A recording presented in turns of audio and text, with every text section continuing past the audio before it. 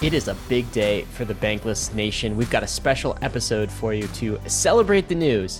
Arbitrum is dropping a token, the ARB token. We're going to talk about that and many of the announcements from today. David, who do we have on? We have two of the co-founders of Arbitrum, Stephen Goldfeder and Harry Kalodner. If you are familiar with the Arbitrum ecosystem, these men need no introductions. They have been with Arbitrum since day one, and the day has finally arrived. I think today is unofficially going to go down in Ethereum history as Arbitrum Day, or at least Arbitrum Token Day. Every March 16th? Every March 16th. We'll remember today. Well, it is a big day because, I mean, of course, we all like to talk about tokens. The tokens are a very big deal. People love to talk about tokens. More than that. It is not the only announcement that Arbitrum is bringing to the table today. There are other things that we must discuss. So there is the Arbitrum Constitution. There is these cool things called Arbitrum Orbits. And these things all are what the Arbitrum token governs over. Remember, these are responsibility tokens, and now there are things to be responsible over, and there is a way for people to express that responsibility, which is the token that we all know and love, the ARB token, and that is what's happening today.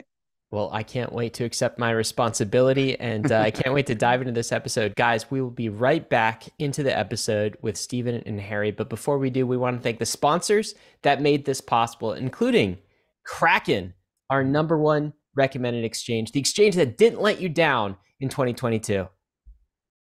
Kraken has been a leader in the crypto industry for the last 12 years. Dedicated to accelerating the global adoption of crypto, Kraken puts an emphasis on security, transparency, and client support, which is why over 9 million clients have come to love Kraken's products. Whether you're a beginner or a pro, the Kraken UX is simple, intuitive, and frictionless, making the Kraken app a great place for all to get involved and learn about crypto. For those with experience, the redesigned Kraken Pro app and web experience is completely customizable to your trading needs, integrating key trading features into one seamless interface. Kraken has a 24/7, 365 client support team that is globally recognized. Kraken support is available wherever, whenever you need them, by phone, chat, or email. And for all of you NFTers out there, the brand new Kraken NFT beta platform gives you the best NFT trading experience possible. Rarity rankings, no gas fees, and the ability to buy an NFT straight with cash. Does your crypto exchange prioritize its customers the way that Kraken does? And if not, sign up with Kraken at kraken.com/bankless. Learning about crypto is hard. Until now. Introducing MetaMask Learn, an open educational platform about crypto, Web3, self-custody, wallet management, and all the other topics needed to onboard people into this crazy world of crypto. MetaMask Learn is an interactive platform with each lesson offering a simulation for the task at hand, giving you actual practical experience for navigating Web3. The purpose of MetaMask Learn is to teach people the basics of self-custody and wallet security in a safe environment. And while MetaMask Learn always takes the time to define Web3 specific vocabulary, it is still a jargon-free experience for the crypto-curious user. Friendly, not scary. MetaMask Learn is available in 10 languages with more to be added soon, and it's meant to cater to a global Web3 audience. So, are you tired of having to explain crypto concepts to your friends? Go to learn.metamask.io and add MetaMask Learn to your guides to get onboarded into the world of Web3. Arbitrum One is pioneering the world of secure Ethereum scalability and is continuing to accelerate the Web3 landscape. Hundreds of projects have already deployed on Arbitrum One, producing flourishing DeFi and NFT ecosystems. With the recent addition of Arbitrum Nova, gaming and social dApps like Reddit are also now calling Arbitrum home. Both Arbitrum One and Nova leverage the security and decentralization of Ethereum and provide a builder experience that's intuitive, familiar, and fully EVM compatible. On Arbitrum, both builders and users will experience faster transaction speeds with significantly lower gas fees. With Arbitrum's recent migration to Arbitrum Nitro, it's also now 10 times faster than before. Visit arbitrum.io, where you can join the community, dive into the developer docs, bridge your assets, and start building your first dApp. With Arbitrum, experience Web3 development the way it was meant to be: secure, fast, cheap, and friction-free. Hey, Bankless Nation, we have Harry and Stephen on this Arbitrum Day. Happy ARB Day, guys. It is great to have you back on Bankless. We've heard you got a few things to announce, so super excited to have you on. How's it going? It's good. Happy ARB Day. Thanks for having us on here. All right, so every time you come on, we ask the exact same question at some point during the conversation. Usually we save it to the end. Today, I'm going to bring it to the very front of this episode. When token? When Arbitrum token? March 23rd. Did you guys not see the news? Tell us about it. Where should we congratulations, begin, guys. Yeah, this congrats. Is huge. Yeah, I'm sure this has been a long time coming, of course. Steve and Harry, we were on a Twitter space today, so people that were tuning into that Twitter space as well, they might hear a rendition of these same questions. So when was it known that a token would exist? And then, so that's the first question. Second question, when did you know that it was going to be launched in March 23rd? Yeah, so it's funny because if you look back like a bunch of years back, we were vehemently against the token. People love to post this like little snippet of Ed. I think it's on maybe 2020 or so, where Ed said there are no plans to launch a token in Discord, and that was the truth at that time. For us, it was really a technical decision that drove us, and we realized as these, if you went back in history, like the whole vision of what Arbitrum was different. They were like, if you read the Arbitrum paper, every chain was an app chain. So as the vision emerged, and there was like one public chain for many applications, for many projects, it became clear that decentralized governance was the only way, to actually have a secure decentralized layer 2. Again, in the app chain world, everyone could just control their own environment. But in this shared environment, it was clear to us that a token plays in a very important role to decentralization. So I think it was a gradual process over time, but probably sometime, I would say maybe probably in the year and a half, 2 years ago is when we coalesced and realized that at some point in the right time, when the technology is ready to be decentralized, this is an important step towards decentralization. When do we know it was March 23rd? We've been targeting this vicinity for a while, but it was only in the last week or two that we actually honed in on this day. And part of it is there was a lot of turmoil earlier on. We wanted to make sure that there wasn't the world wasn't failing on the day we did it as well. So, probably in the last week and a half, 2 weeks is when we really honed in on this day and planned for this day. Beautiful. And yeah, go ahead, Harry. I was gonna say the other thing there being, I think a lot, there are a lot of projects out there that kind of, I don't mean in the L2s, I just mean in general, where they kind of announce token plans, and then there is kind of like a long journey to actually sort of like execute on those plans. Whereas I think kind of from the beginning we felt as though like if we're gonna do the thing, we're gonna do the thing, and sort of like take it seriously and like come at it with kind of fully prepared, which was kind of I think critically important for us. Mm-hmm. I remember just talking to people out in the Twitter sphere and in various Discords that y'all waited long enough that some people had like given up hope that Arbitrum would ever issue a token. And that's when I said, that's the moment that they will issue a token. When all hope seems lost is when the token will arrive. And it seems to be that today is the day. Stephen, Harry, I'm wondering if you can kind of just like place us in history for Arbitrum, right? There's like, and also Ethereum history, right? And so it's 2023 in Ethereum. We have 4844-ish around the corner. We have understood Ethereum to have this rollup centric roadmap. Then in Arbitrum history, we have Arbitrum Nitro is launched. We have Arbitrum Nova. There's other future things in Arbitrum on the Arbitrum roadmap. Why is now the right time for Arbitrum? Like of all times, of all milestones that Arbitrum could achieve, why is this the right milestone for the Arbitrum token to arrive? Why now? Yeah, so it really falls into the right place in the technical roadmap. So you mentioned Nitro. Nitro was a critical upgrade, an very important upgrade, an upgrade that gave us better compression, but for users, better throughput and lower fees, and really allowed Arbitrum to handle the capacity that's come to it. Yesterday, anecdotally, we had Arbitrum 1 had about 40 TPS sustained for a while. I think someone was like trying to test the waters there, and so Nitro is really a critical component to making sure that Arbitrum could handle the traffic that's coming today and the traffic that we imagine will continue to steadily increase in the future. A few months after Nitro, so I think it was in November, which is a few months ago, we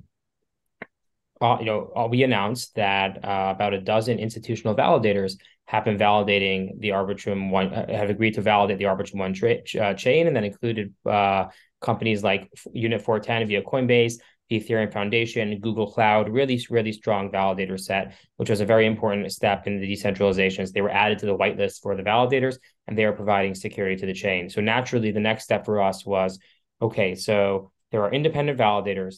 There's a fraud-proof mechanism that actually gives the chain the connection to Ethereum. Now is the time to give up chain ownership. And we at Off-Chain Labs don't want to have control over the chain. We want to give this chain to the DAO and to the community. And it was a natural progression. Now there is this mature technology that is, validated by roughly a dozen independent parties. And it made sense to remove the most glaring remaining point of centralization was the ownership of the chain. And some people might ask, like, well, why don't you just get rid of the ownership of the chain? Like, you don't need an owner. The chain works. It has, and the answer for that is upgradability. And upgradability can be for new features that the DAO should choose to deploy on the chain, but also it's for emergency situations where there's hopefully not, but a security incident, and the chain needs to be upgraded away from that. So you have these two things that are sort of in conflict a little bit. On the one hand, you want someone to be able to upgrade the chain. On the other hand, we don't want there to be any centralized entities to have that power. And the natural solution is don't have a centralized entity, but give that power to the DAO and the community. And this was the largest point of centralization remaining of the chain. And naturally, it was the one to tackle now. Beautiful, beautiful. I want to get into some of the details of the actual Arbitrum token, the actual airdrop distribution and airdrop criteria. So I'm going to share my screen here and pull up this pie chart. And I'm wondering, Stephen, if you could just walk us through this pie chart, right? So we got a various set of participants here: investors, team, and future team plus advisors, DAOs and Arbitrum ecosystem, individual wallets, and DAO treasuries. So let's start with individual wallets, because that is, quote unquote, the airdrop. Can we start there, and we'll walk through this pie chart, and then we'll go into how people became eligible for the airdrop. Absolutely. So individual wallets, like you said, is the typical airdrop. Those are the tokens that will go to user wallets. These are Arbitrum users, and we can I'll explain soon, or we can get into what the criteria is, how they're eligible. But fundamentally, look at different types of usage in the chain and try to find the real users and eliminate some of the Sybils or the airdrop farmers to get to, because the ideal, remember, the point is to give governance power to the user, to the community. You want to really get the actual users that are invested in the protocol to be represented. I'll go clockwise, I guess. The DAO treasury is next. That's also a community portion. It goes to the community fundamentally, but it goes to the DAO treasury.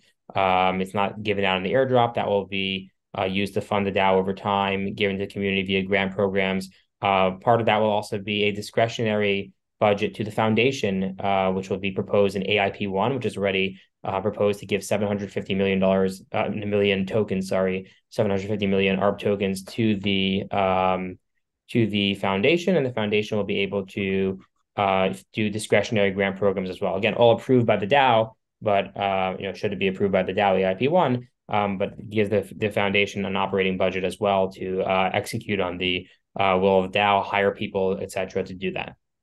The next bucket is team and future team and advisors, and this is basically current and future people that are affiliated with Off-Chain Labs, which is the initial company that built Arbitrum, and also future employees of Off-Chain Labs. There's will also be eligible for upside there. So there's a bucket reserved for them too, and that's 26.94%. And then investors, these are the Arbitrum investors, and the Off-Chain Labs investors. We raised 3 funding rounds to date: a seed round, a Series A, and a Series B.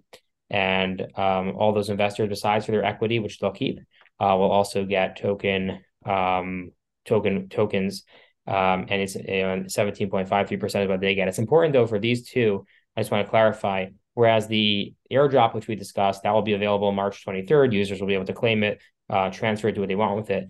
The investors and the team portion have some more restrictions attached to them. And number one is they are locked up. It's a 4-year lockup with a 1-year cliff. So what that means is for the first year, the tokens will remain locked, and no one will get any of them. Come the first anniversary, they will get 1/4 of their tokens, and then they'll gradually every month the remainder will vest for the next 3 years. So 4 years, first year nothing, then there's sort of a large amount, which is everything they would have gotten monthly over the first year, given them at the end of the first year, and then monthly from then on. That's true for investors, and that's true for the team and future team bucket as well.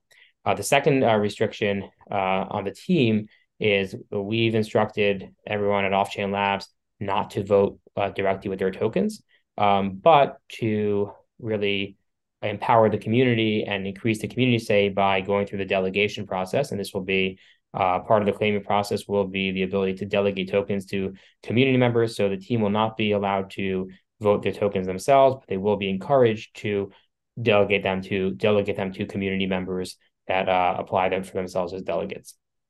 The next last slice, I guess, is the DAO airdrop. And this is a really interesting part of the airdrop. We consider it part of the airdrop as well, but it doesn't go to individual users. Instead, it goes to DAOs in the Arbitrum ecosystem. So Arbitrum ecosystem projects that have DAOs, that have their own communities. And the idea is the individual, we can talk about eligibility criteria, but the individual wallets, you can never be perfect. And we at Off-Chain Labs, together with the Arbitrum Foundation, as well as Nansen, worked very hard over the course of many months trying to build criteria that sort of optimize for getting a large number of users, but also giving them something meaningful. And these things are in conflict, right? You can try to give every user every touch of the chain, and then everyone gets something very little, or you can try to focus on a smaller but still significant set of users and try to give them something more significant. But of course, there will always be people that are missed. For example, someone that recently started using Arbitrum might only have a transaction or two, and they might not be eligible for the airdrop or for the individual airdrop. And it's hard to discern for them sometimes from an airdrop farmer. And so this gets a little bit difficult. So one thing that we've done is the DAO airdrop, which gives the tokens to these DAOs, and they can decide how they distribute and use those tokens and how ultimately their community gets the benefit of those tokens. So another distribution channel, but ultimately from communities that know their users much more intimately than those designing the airdrop for the entirety of the chain do. So much more targeted airdrop as well. And together, those two buckets make up the airdrop. So if you look at the pie chart, though, that little one and the two next to it, those are the community portion of the distribution, and the left side is the sort of what they call insider, which is investors, team, future team advisors. And you can see that the majority of the tokens, roughly 56%, will go to the community, 12.75% initially, and then over time, more via the DAO treasury. Yeah, and this DAOs in the Arbitrum ecosystem airdrop, I think is actually particularly interesting because I don't think we've particularly seen that before. And this is actually a prediction that I made, so I'm going to go ahead and give myself a small pat on the back here, that Arbitrum was sufficiently, as a community, as an ecosystem, as its own ecosystem is large enough that there were actually now DAOs inside of Arbitrum that have their own native communities. And so I think really what this is meant to do is giving certain power over to the DAOs to decide from themselves who and how they should distribute the last of the ARB tokens. And so, Harry, I'm glad you went clockwise from the individual wallets, because we could end up there. And I also just want to just double tap on the DAO treasury, the 43%, which I think is the largest part of that supply here. This is really just about empowering the community with future tokens to do future things, right? And so to me, I see the individual wallets and the DAOs in the Arbitrum ecosystem as rewarding past behavior. And then the DAO treasury is like, all right, well, this is for future growth of the ecosystem, future allocations towards whatever the community decides. And the DAO treasury will be up to the community, right? And is that the right idea here? Absolutely. Yeah. The DAO treasury will be fully up to the community to allocate. And, it belongs to the community. It's given to the community, and the community will have to say where it goes over time. And we expect the community to do very interesting things and build the Arbitrum ecosystem and act in the best interest of the Arbitrum ecosystem with its tokens. So this is a governance token, which also brings the question of what exactly in the Arbitrum ecosystem does this token govern over? And so I think you were saying earlier, Stephen, that upgrades is a key feature, right? If you want to have some sort of human-driven upgrade, then there requires some sort of governance decision, and that governance can have degrees of centralization or decentralization. This makes it more decentralized. But what exactly are they governing over? What are they kind of sovereign over? Is it the Arbitrum 1 chain? Is it Arbitrum Nova? Is it anything else beyond that?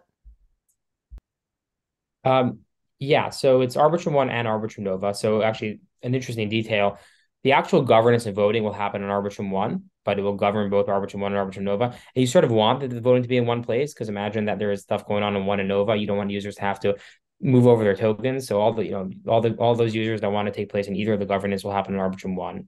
But fundamentally, it will govern both of those chains. And it could be that the DAO will adopt a new chain to govern over time. We mentioned before earlier, and I'm sure we'll get into later, that part of this announcement was making it easy for people to launch their own layer threes permissionlessly. That doesn't mean the DAO will govern them. If you actually want the DAO to say, hey, take ownership and own this chain, that would obviously require the DAO to agree to that. But the other thing that the other two big items that it governs is the the direction of the Arbitrum ecosystem via its technology, so via upgrades, but also via the spending and aligning, right? So it can foster the ecosystem by giving grants or trying to align with other projects and other developers. Today we Off-Chain Labs, what is our role? We're a service provider to the DAO. If the DAO asks us to build a feature, and we know how to build that, we'll build it. But fundamentally we're servicing the DAO. I imagine over time that will become a more competitive space, but in a good sense, right? There will be others as well that want to build technology for the Arbitrum ecosystem. We don't have a privileged role there, and those tokens will be able to align with other service providers as well. And the last one, which I touched on, which I think is really interesting, is the ability, the DAO will have the ability to license additional layer 2 chains. So this is a bit of a nuance. There are two parts of Arbitrum Orbit. One is layer 3 chains. And layer 3 chains, these are roll-ups or AnyTrust chains. It could be either one of our technologies that settle onto a different Arbitrum chain that's approved by the DAO. So like Arbitrum 1, Arbitrum Nova, those are permissionless, open. You can, without going to the DAO, without asking anyone, by nature of the license that exists today, go ahead and launch your own layer 3 chain. You can modify the code. You can customize the chain to do really whatever you want. But it may be a time where someone says, I don't want a layer 3 chain. I want a layer 2 chain. And the DAO might say, one might say, hey, does it make sense for the DAO to share? Arbitrum has best-in-class technology. Does it make sense for the DAO to share this with a different layer 2 chain? Is that competitive? Is that a good idea? And different people have there's a deep philosophical argument, and many people have different opinions on this. But fundamentally, our thought was, it shouldn't be our opinion on this. It's a controversial topic. It should be the community's opinion. So the community, via DAO governance, will have the ability to license other L2 chains on Ethereum. One of the principles of the DAO, though, that is Ethereum aligned, in the Constitution, there's a series of values listed, and one of them is Ethereum alignment. So it will, by nature of that constitutional value, look to approve layer 2s that are on Ethereum, but whether or not it approves them is fully and grants that license is fully in the discretion of the DAO. So just to make sure I can repeat back what I heard and understand. So if I want to launch 3, then that is completely permissionless. I can just go do that on top of Arbitrum 1 or Arbitrum Nitro. If I want, is that correct so far? Yes, Arbitrum 1 or Nova, yes. Or Nova, excuse me. And if I want to launch my own chain using Arbitrum technology, then it goes to ARB DAO vote, basically. It goes to kind of token vote for this. So yeah, your own layer 2 chain. Your own layer 2 chain, yeah, exactly. Your own layer 2 chain that settles directly to Ethereum, that's basically equivalent to Arbitrum 1 in terms of where it sits, that would have to be proposed to the DAO, and it would be up to the DAO to decide whether it wants to grant that license or not. Is the ARB token being used as to pay for gas fees or anything else? Has that changed, or is the Arbitrum ecosystem still using ETH as its unit of account and exchange here? That has not changed, and that's enshrined. One of the ETH alignment values enshrined in the Constitution is that won't change. ETH is the gas token of the chains, and the ARB token will not be used for that as enshrined in the Constitution. By the way, just to kind of quickly circle back to that first category, just because to expand slightly, protocol upgrades and kind of protocol control, just because I think it's useful to sort of unpack it a little. Since it sounds relatively dry, but I think there's a lot of stuff in there that's pretty interesting. So that includes kind of permissioning over who is validating the chain and adding validators. It includes control over who actually runs the sequencer, potentially kind of control over sort of alterations to kind of how kind of the sequencer handles things like strategy around MEV. It controls certainly kind of protocol upgrades and sort of to what degree sort of new EIPs are adopted. So there's kind of a huge amount of kind of pretty important control there where the DAO will be kind of fundamentally in the driver's seat. So, guys, I want to get into a little bit of the eligibility for how people got their tokens. And one thing we didn't talk about on the Twitter space this morning was how difficult it was to prune away all of the farmers. But I'm going to load up this website here, this brand new spiffy website, Arbitrum Foundation, which is where you go to check your eligibility. So I'm going to go ahead and hit this button, and I've got a wallet loaded up here, and I've got 3,125 tokens. And I think these are all the categories here. And each one of these categories has different teams. And Stephen, if you don't mind us walking through, you can speedrun this pretty quickly, but just like sort of the strategy here for how these tiers were selected, and then some of the strategy also pruning away all of the farmers. Can you just talk about the strategy for eligibility here? Yeah. So, bridging funds is obviously one of the key metrics that we use, which is, do you have funds on the network? And you'll see also these top ones are for Arbitrum 1. Mm-hmm. So transactions over time. So what that means is,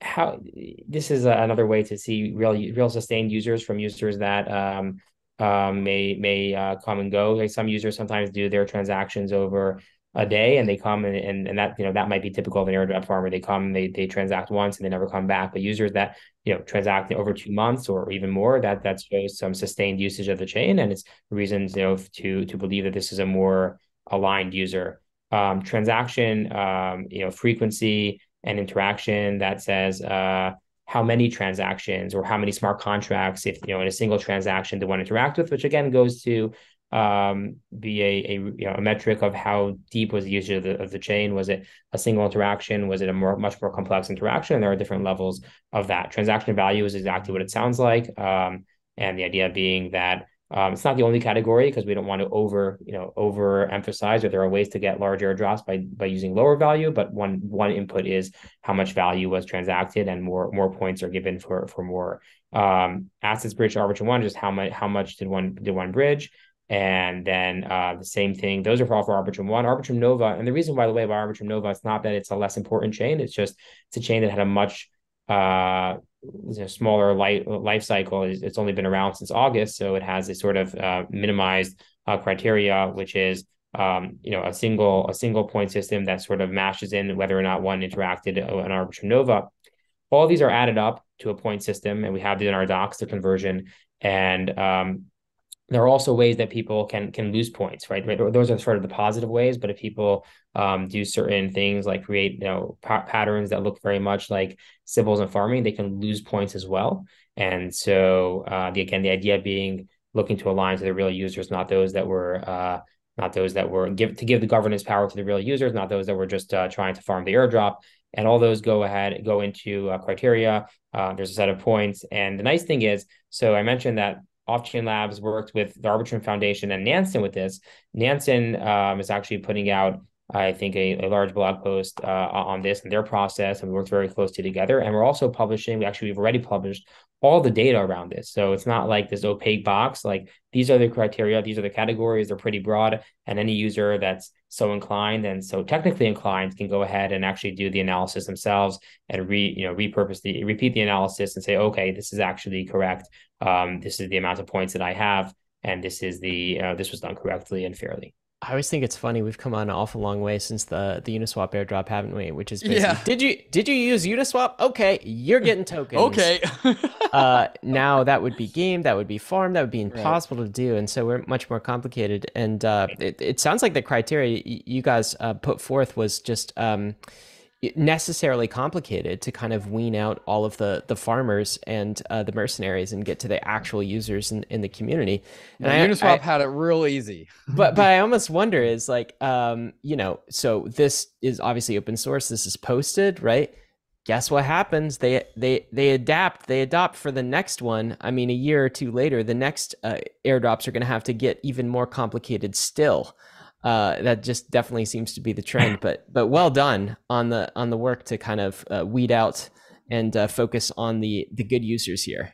The one thing I like though, which I think to counter that, which might be helpful, is so we didn't only give positive points for things that look good, we actually took away points, and this might be a deterrent in the future. It's just like you could have, if you just didn't do the farming, you'd actually get more points and more tokens. So by nature of these additional activities you lose. So maybe I hope for additional, airdrops, people might think twice and say, I actually may not only not be helping myself, I actually may be actively hurting myself by doing this. So that's, we can only hope that might have some effect.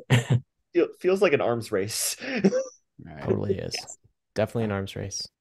Guys, there's a lot more to talk about. There's a new constitution. And the word constitution gets me up and going because it implies some sort of network state, some sort of community ownership. I think there's still a lot more to talk about with the phase of decentralization that Arbitrum is in, as well as things like the committee of validators and the Security Council. And we've talked about layer 3s at a high level, but I want to go into that a little bit more. But first, a moment to talk about some of these fantastic sponsors that make this show possible.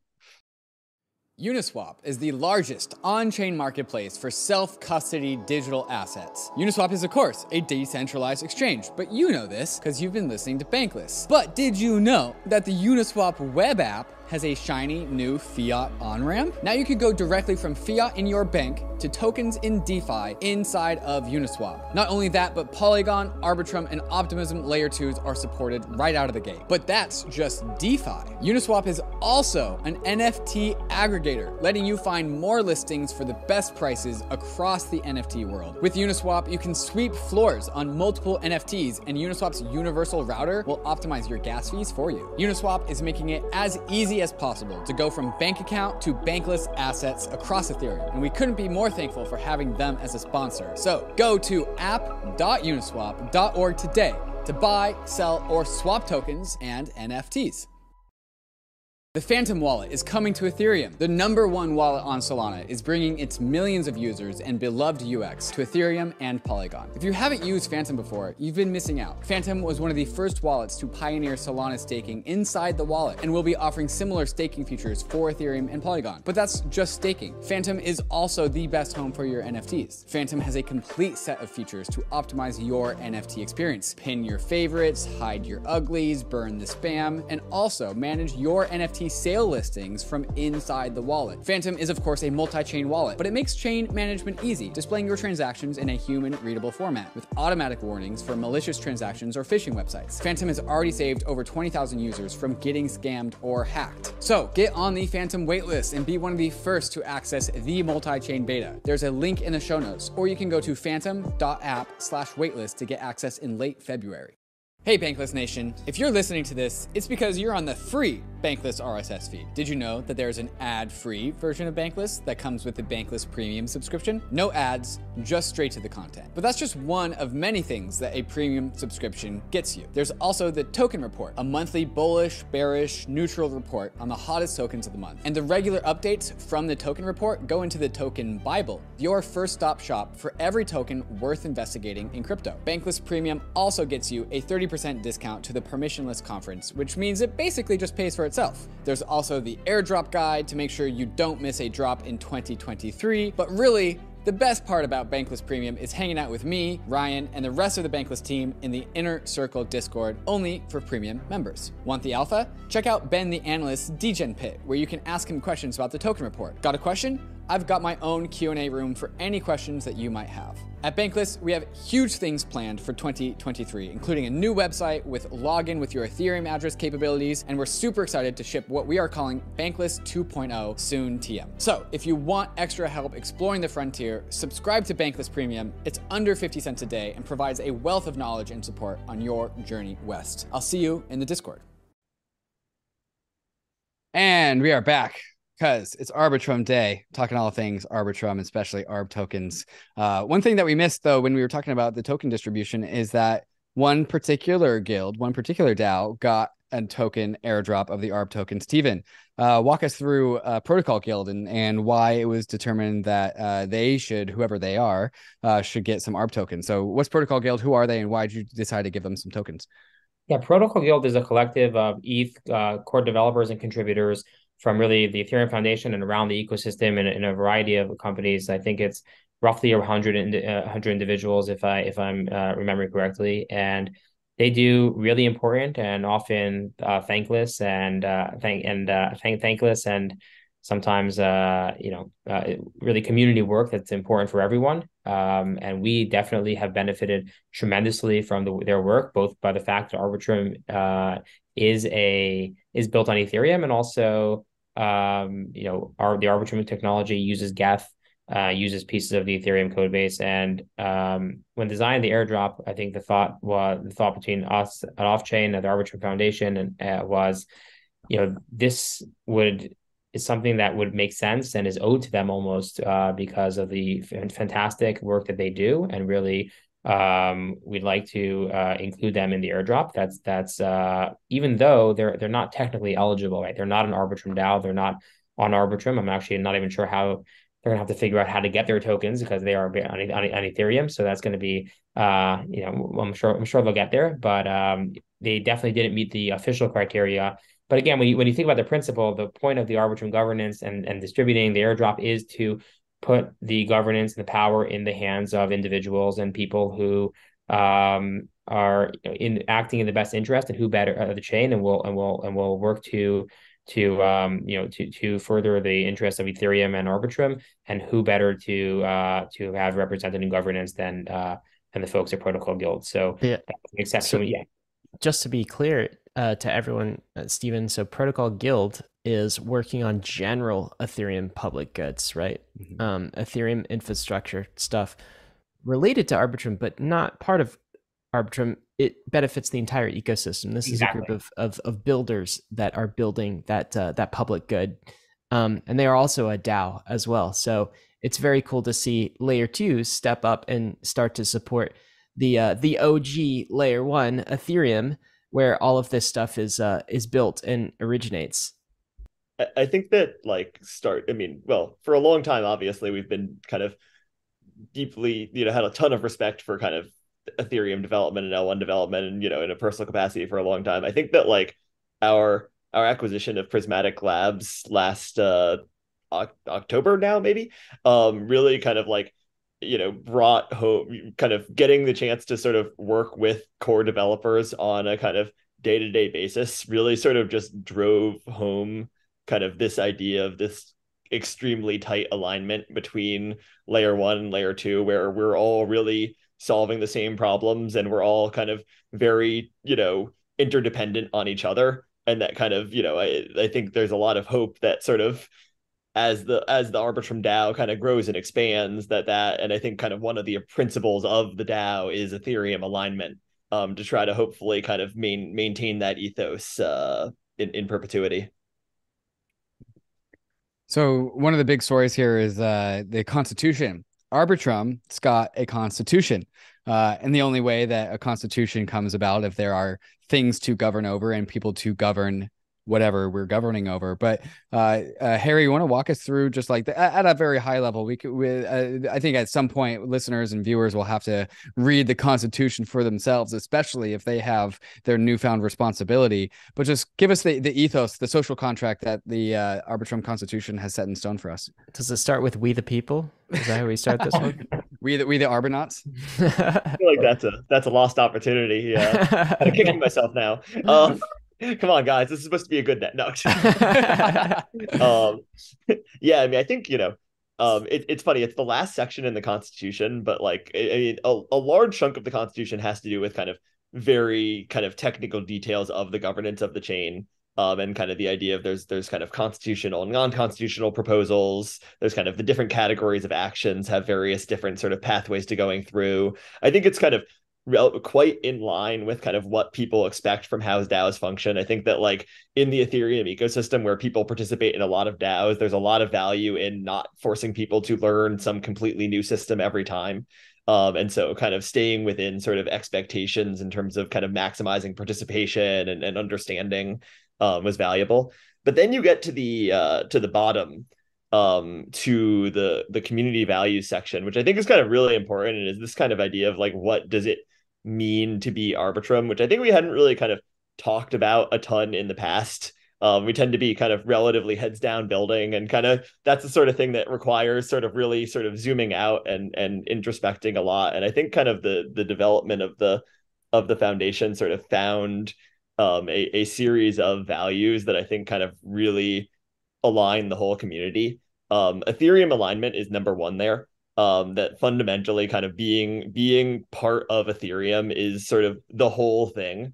It doesn't really make sense to kind of be sort of a roll up project without that, I think, in my personal view. Sustainability is a really interesting one. That's kind of the second thing listed there. The idea being that like, Off-Chain Labs has been around for since I think 2018 now. That will soon look like nothing in the lifetime of the DAO. That fundamentally, like, this is building a structure that should survive, decades, centuries, more. It's hard to know, but having that long-term vision is kind of incredibly important. Security is fundamentally like the thing that makes rollups matter. And so kind of maintaining that as a central focus is kind of fundamentally just critically important. Socially and technically inclusive. The kind of fair launch ethos that we started with quite a while ago now, I think has really just grown and spread in the Arbitrum community in a way that sort of having it be a like open, welcoming place where kind of new projects and new people can enter easily and feel at home is kind of just incredibly important and kind of core to how people think about it. And that also goes to the last principle, kind of neutral and open. And then last but certainly not least, user focused. That like fundamentally all of this eventually comes down to the users and having Arbitrum be a place where people actually want to be and interact and kind of live their lives, live their digital lives online. And like that really kind of, I think, sums up to me in a big way kind of what all of this is about. So the Arbitrum values: Ethereum aligned, sustainable, and to me that means oriented towards the long term, secure, socially inclusive, technically inclusive, user focused, and neutral and open. Those are the values that this community stands for. We like those values. Big thumbs up. We like those. And it's also important that like Harry, you said it, and I'll just like double tap on it really quick. Like the reason why we need a constitution is that like this ship is sailing. Like this is you guys casting off this ecosystem to maintain itself. And so the internal, I don't know, like rules and laws and self-regulation that you guys have at Off-Chain Labs does not matter anymore. Like this is now in the hands of the community. And so this is like this code of conduct, if you will, for the Arbitrum network state. And so this is really why we need something like this. It's like, hey guys, this is what we stand for. This is what we value. This is what we want. And that can change with a constitutional update. The bird has left the nest, right? It's like it's set on its own course. What I really like about these principles is I feel like they're the sort of thing that's kind of obvious in hindsight. That when you see it written down, I at least I personally, I would not expect there to be kind of a lot of, dissension and debate. I think that probably these are things that like people in the Arbitrum ecosystem just kind of felt day to day, even if they hadn't sort of like put words to it. It's almost like it's more important for the future, right? Like when you onboard the next, 10 million people and there's difficult decisions to make, then you can point back to the founding values of this thing and you say, hey, you could check that decision against these values. That's where it becomes more important to scale that culture. Exactly. I think one of the last subjects we'll have to talk about is one of the things that Arbitrum governance can actually govern over, which is who validates the Arbitrum chain. And so this gets into the conversation of phases of decentralization of our rollups, which I think we all know in the Ethereum ecosystem is something that we can improve upon and do better. Ethereum critics really like to talk about how centralized our layer twos are. So Harry, can you walk us through what today means for the overall state of decentralization for Arbitrum and layer twos in general? Yeah, absolutely. So kind of fundamentally, like you were saying, sort of rollups, the path to decentralization for rollups has been one that has taken time. It's kind of, we all wish that from day one all of it had been perfectly decentralized, but obviously there's kind of, the tech is complicated. And Vitalik, some number of months ago now, time in crypto is very hard to deal with. A great kind of template for how we kind of think about roll up decentralization. And I think kind of with this change, the sort of the state that the chain had been in, where kind of we still, and before and after this change, there's upgradability. But the great thing about the kind of movement over to the DAO is that the only sort of instant upgrade mechanism that is left is this entity called the Security Council, which is elected, which is selected through elections every 6 months by the DAO, and has 12 members with a 9-person threshold, where the members are from all sorts of organizations and all sorts of locations all over the world in order to create as kind of strong a set as possible. And that sort of decentralization is kind of key to the actual real security properties of the chain. Because fundamentally, in a lot of ways, security is your weakest link, and kind of strengthening up that link is sort of this critical step to being in stage 1, where we are now, the second stage of decentralization, along with having working fraud proofs, which is, of course, something that we started with actually when we first launched the chain. So we had that one very early, but the kind of second tier of how we control upgradability, or how the DAO controls upgradability now, is kind of the big change today. So, Harry, you guys are at stage 2 of decentralizing the Arbitrum rollup then. And refresh listeners, so how many stages are there in Vitalik's model that he put together, and what's kind of the end state? How close are we to that? Yep. So it's actually, so we're in, it started with stage 0. We're now in stage 1, which is the second. So Vitalik in a classic... He's got to start with 0, right? Okay. Yeah, well, he's being a decentralization hard ass. He's being a programmer, right? Like arrays start at 0, exactly. Don't they? Okay. Exactly. So kind of stage 1 is, like I described, basically the combination of having working fraud proofs and having a kind of sufficiently large upgrade multi-sig with a kind of sufficiently decentralized and high threshold. And that's where we end up today. The last stage is basically kind of making good on sort of an even more decentralized promise, and the kind of, and getting to sort of the final state with the kind of 2 big tiers of which one is completely permissionless validation, where kind of today the DAO controls who can validate, but the goal would be that power is removed from the DAO because everybody can validate. So there's no need to permission it at all. And the second part is to remove instant upgradability, which there has been a lot of very interesting kind of conversations about sort of methods by which that can be done. There's this kind of a clear and difficult balance here in terms of ability to kind of respond to security risks in the system, and kind of desire for sort of strong kind of trustlessness and decentralization. And it'll be kind of really interesting to see the DAO sort of explore those trade-offs and kind of find the best ways to sort of, you know, if you can have the best of both worlds as kind of things move forward and evolve.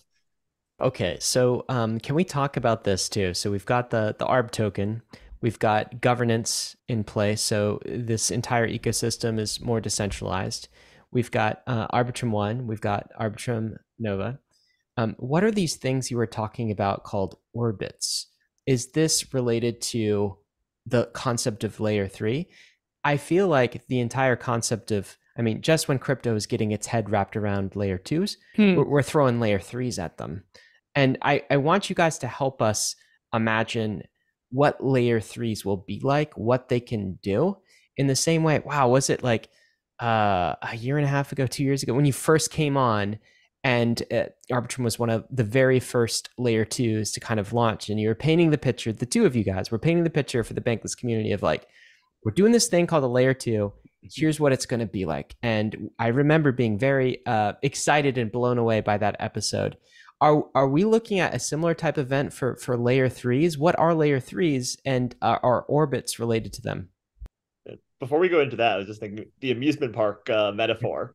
Yes, that's right. We had this. So for bankless listeners, you remember this episode. God, when was that? I don't know. 2022 destroyed me from a 2021. Yeah, this episode was in 2021. This was in 2021. It was like late August or September, I think. That's right, we had this analogy of a layer two is coming, and the theme, it was like a theme park on Ethereum, and we didn't have the rides open yet, but builders were going to go build the rides and let everyone in. It would be amazing. This is basically what we have. I mean, I look at the small brain community and the treasure ecosystem. I mean, these are the rides. Really want you to give an E, Brian. They got to really earn it. They got to earn it. All right. You got to earn it with those likes. So what's layer three gonna be like? Is this like an amusement park inside of an amusement park, like an underground type of experience that we can all go and use? Like, how is it going to be different? So one way to, I think, describe it is like a priority lane. That's you have projects that they want to be on secured by Ethereum, but they want their own priority lane. They don't want to congest with others. They don't want to have share capacity with others. One of the coolest things about layer threes and layer twos is Arbitrum has roughly an order of magnitude, so 10 times the capacity of Ethereum. Any layer three chain would itself have that same capacity as well. So these layer three chains have the same capacity as the chain that they're built on. And what I see, and I can, in conversation with projects, so who want this and why do they want this? It's a few different types of projects that want it. One is projects that are doing really, really well. For example, this is like, there's been a lot of public conversation about Yuga Labs, where they had the other side launch and the congested Ethereum, and there were a lot of people saying, "Hey, you need your own priority lane on Ethereum." That could be a layer two, but it could be a layer three as well. And they have their own priority lane. They get the security of Ethereum. They're in the Ethereum ecosystem, but they have priority capacity. And app developers, or chain developers, I should say, can customize this, right? So Yuga Labs or someone else could say, "Hey, we're going to launch a chain, a layer three, and anyone can launch on this chain, but it's sort of our ecosystem by branding." Or they can actually lock that in and say, "We're going to launch a chain, and the only contracts allowed on this chain are ones that are deployed by Yuga Labs." It could still be secured by Ethereum. It just wouldn't have permissionless application deployment on it. Those are customizations that we've heard projects. I'm using Yuga Labs as an example because it's in a lot of public conversation around it. But those are some of the conversations we've had. And the other big one is a lot of times projects want to make their token the center of a particular chain. So whereas our values say Ethereum, ETH, we're Ethereum aligned, and ETH will remain the token of the public chain, so Arbitrum One and Arbitrum Nova, that doesn't mean that a different team that's building a layer three will say, "Hey, we want our token," or their token, I should say, to be the fee token of this chain. And I think we'll see a lot of that happen as well. That's a conversation with teams. That's something that comes up as well. But I think again, it's either about wanting to build an ecosystem that's tailored for them, or wanting to have that specific and reserved capacity for them. And layer three, you might say, oh, this sounds like it's good for everyone. Like everyone should have their own chain. Why do we even have public chains? It's not the case. It's really, there's like for some projects it's good, but there's also, you have to think about the infrastructure, right? Etherscan, Chainlink, node providers like Alchemy and Fura, QuickNode, et cetera. Are they going to go ahead and support hundreds or thousands of other chains? Probably not. They might support the big ones. So if you're sufficiently successful, you might be able to get that infrastructure. But there is a benefit of being on the public chains to have access to the public infrastructure, and also to have access to the synchronous interactions. Right? You might say, "Hey, I want to be on the chain where Uniswap is. Like my protocol taps into Uniswap liquidity." That's another, right? So it's not like a silver bullet. Everyone wants their own chain. It's better, really. There are some developers and some applications, depending on who they want to be co-located with, what their capacity is, etc., whether or not it makes sense for them to have their own chain. But that's sort of the vision and why some of the projects that we've spoken to want this. And we're putting this out there just as an option, a tool for developers. And the other thing is it's good for experimentation, right? There are EIPs that that are proposed but not yet on Ethereum, sometimes controversial. You can go ahead and launch an Arbitrum L3 chain on mainnet, and you do it in a way that that EIP, an experimental chain with different changes, and sort of run them in a mainnet environment, a sort of a mainnet testnet environment. So a lot of, I think, room for innovation here, and testing grounds as well for changes that may make themselves into other chains, even Ethereum itself. I just want to add a kind of, so when we launched Arbitrum 1, I think kind of the things that I think were the coolest were the things we didn't see coming. Were just kind of the innovative, weird uses of the tech that just who came up with that stuff. And I really sort of am hoping and looking forward to sort of that being the case with sort of arbitrary ability to use the Arbitrum code base to deploy L3s. I fully expect people to come up with some crazy ideas that we couldn't possibly think of right now, which I'm very excited for. Right. And this is what happens, of course, when you put code out into, the universe. People do crazy things. And this is kind of the cool thing that keeps crypto fun and interesting and weird, right? You don't know what happens next, but that's also kind of the point. The only comparable that I really know about is Uniswap v3 code. It's under license for a certain amount of time. I think that time is 4 years that we are 1 year into or something. And a DeFi app on the Ethereum Layer 1 Volts protocol made a submission to Uniswap DAO to use the Uniswap v3 license, to use the Uniswap v3 code. Uniswap DAO said, yeah, you can use it, because in the proposal, Volts protocol gave Uniswap 1% of their tokens. And so that's what convinced the Uniswap DAO to vote, yes, you can use our code. And we don't know what comes next with this Arbitrum code base, but now the point is that it's in the hands of the Arbitrum token holders, because now the token exists. And so that weird future unknown state will be determined by the people that have all of the responsibility, which is what we are celebrating here today. Responsibility, definitely. So guys, as we draw this to a close, I'm just curious, this has been a huge moment, of course, and a lot has gone into bringing the Arbitrum ecosystem to this point. This is distribution of responsibility. This is distribution of ownership. This is distribution of governance. But what is next for Arbitrum after this? Are you excited about EIP 4844? Is that a thing that's interesting or coming? Is kind of the blossoming of the layer 3? Is that what you're most excited about? Arbitrum Nova, is that a thing? What is the next thing the crypto community should look for from Arbitrum? Yeah, so I guess this is the first time we're on here where I say, we don't have control over the answer to that question, which is the interesting part, right? Fundamentally, I can tell you what excites me. So I'm very excited about EIP 4844. I'm also very excited and hope the DAO continues to take steps, and expect the DAO to decentralize and get rid of that whitelist, which you've mentioned, which is really one of the last steps of decentralization. So those to me are really excited in terms of and why 4844 for people who aren't aware of what's going to happen there? Yeah, so 4844 will basically so rollups like Arbitrum, but really all rollups, they put a lot of data on Ethereum, and that's critical to the security. So we talk a lot about the fraud proofs, but in order for the fraud proofs to work, and even actually for validity proofs as EK rollups, you need the transaction data in a compressed form put on Ethereum. And it turns out that that's actually the largest cost for, at least for Arbitrum and optimistic rollups, is just putting that data on Ethereum. And if you have, a 5 cent transaction fee, a 5 cent transaction fee, the majority is actually just passed through to Ethereum to put data on chain.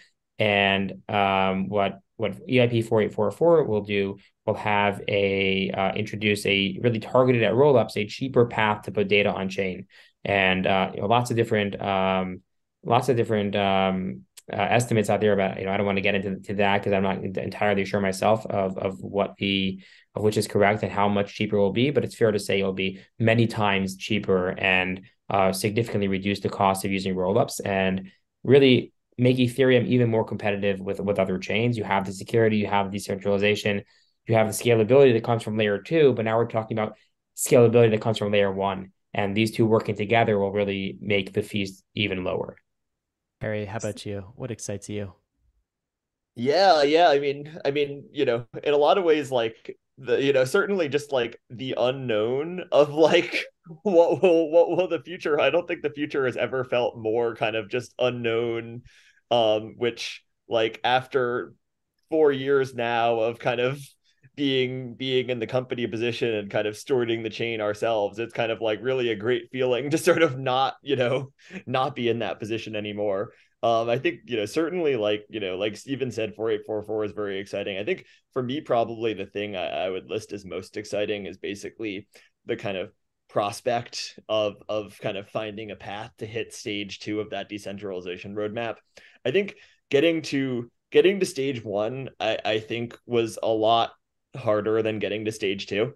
Like kind of, I think the general feeling is that sort of getting to stage 2 is a like very feasible thing with some technical challenges, but like very much something that like is kind of very possible, and sort of getting to that would obviously mean kind of actually making good, when sort of Ethereum kind of created this image of a roll-up centric future, it kind of like, I view that it has almost created a debt that like the roll-up protocols owed to like be worth being that future.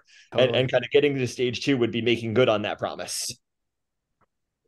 Guys, cool. I'm sad because this is the last time in this episode that anyone will have ever asked you when token. You'll never hear that again. It's actually the Twitter replies. So usually I can't tweet without a billion of when tokens, and now they've all gone away. Oh, bummer. We're in a different lunch era. is here. Or dinner. What was it, Steven? Dinner? Oh, the main course. The main course. Oh, guys. Well, congratulations for getting all the way to this point. And thank you for being pioneers into the frontier and taking so many of us along with you. Thank you for having us, as always. Thanks for having us. Bankless Nation, you can go check your eligibility for the ARB token at arbitrum.foundation. We'll include a link in the show notes. As always, risks and disclaimers. None of this has been financial advice. ETH is risky. So is crypto. So are layer 2s like Arbitrum. All of DeFi is. You could lose what you put in. But we are headed west. This is the frontier. It's not for everyone, but we're glad you're with us on the Bankless journey. Thanks a lot. Ryan, they're all asking for it, man. Wait, did we get 248.9 likes? I think we need one more like before this happens. It's coming in. Oh, they're liking it right it. now. I don't see it. They want it. Given the official signal. I'm not only am I watching the YouTube chat, but I'm also watching the Small Brains Discord. How do you say it? How do you say All right, let's do it together. 1, 2, 3. Ready?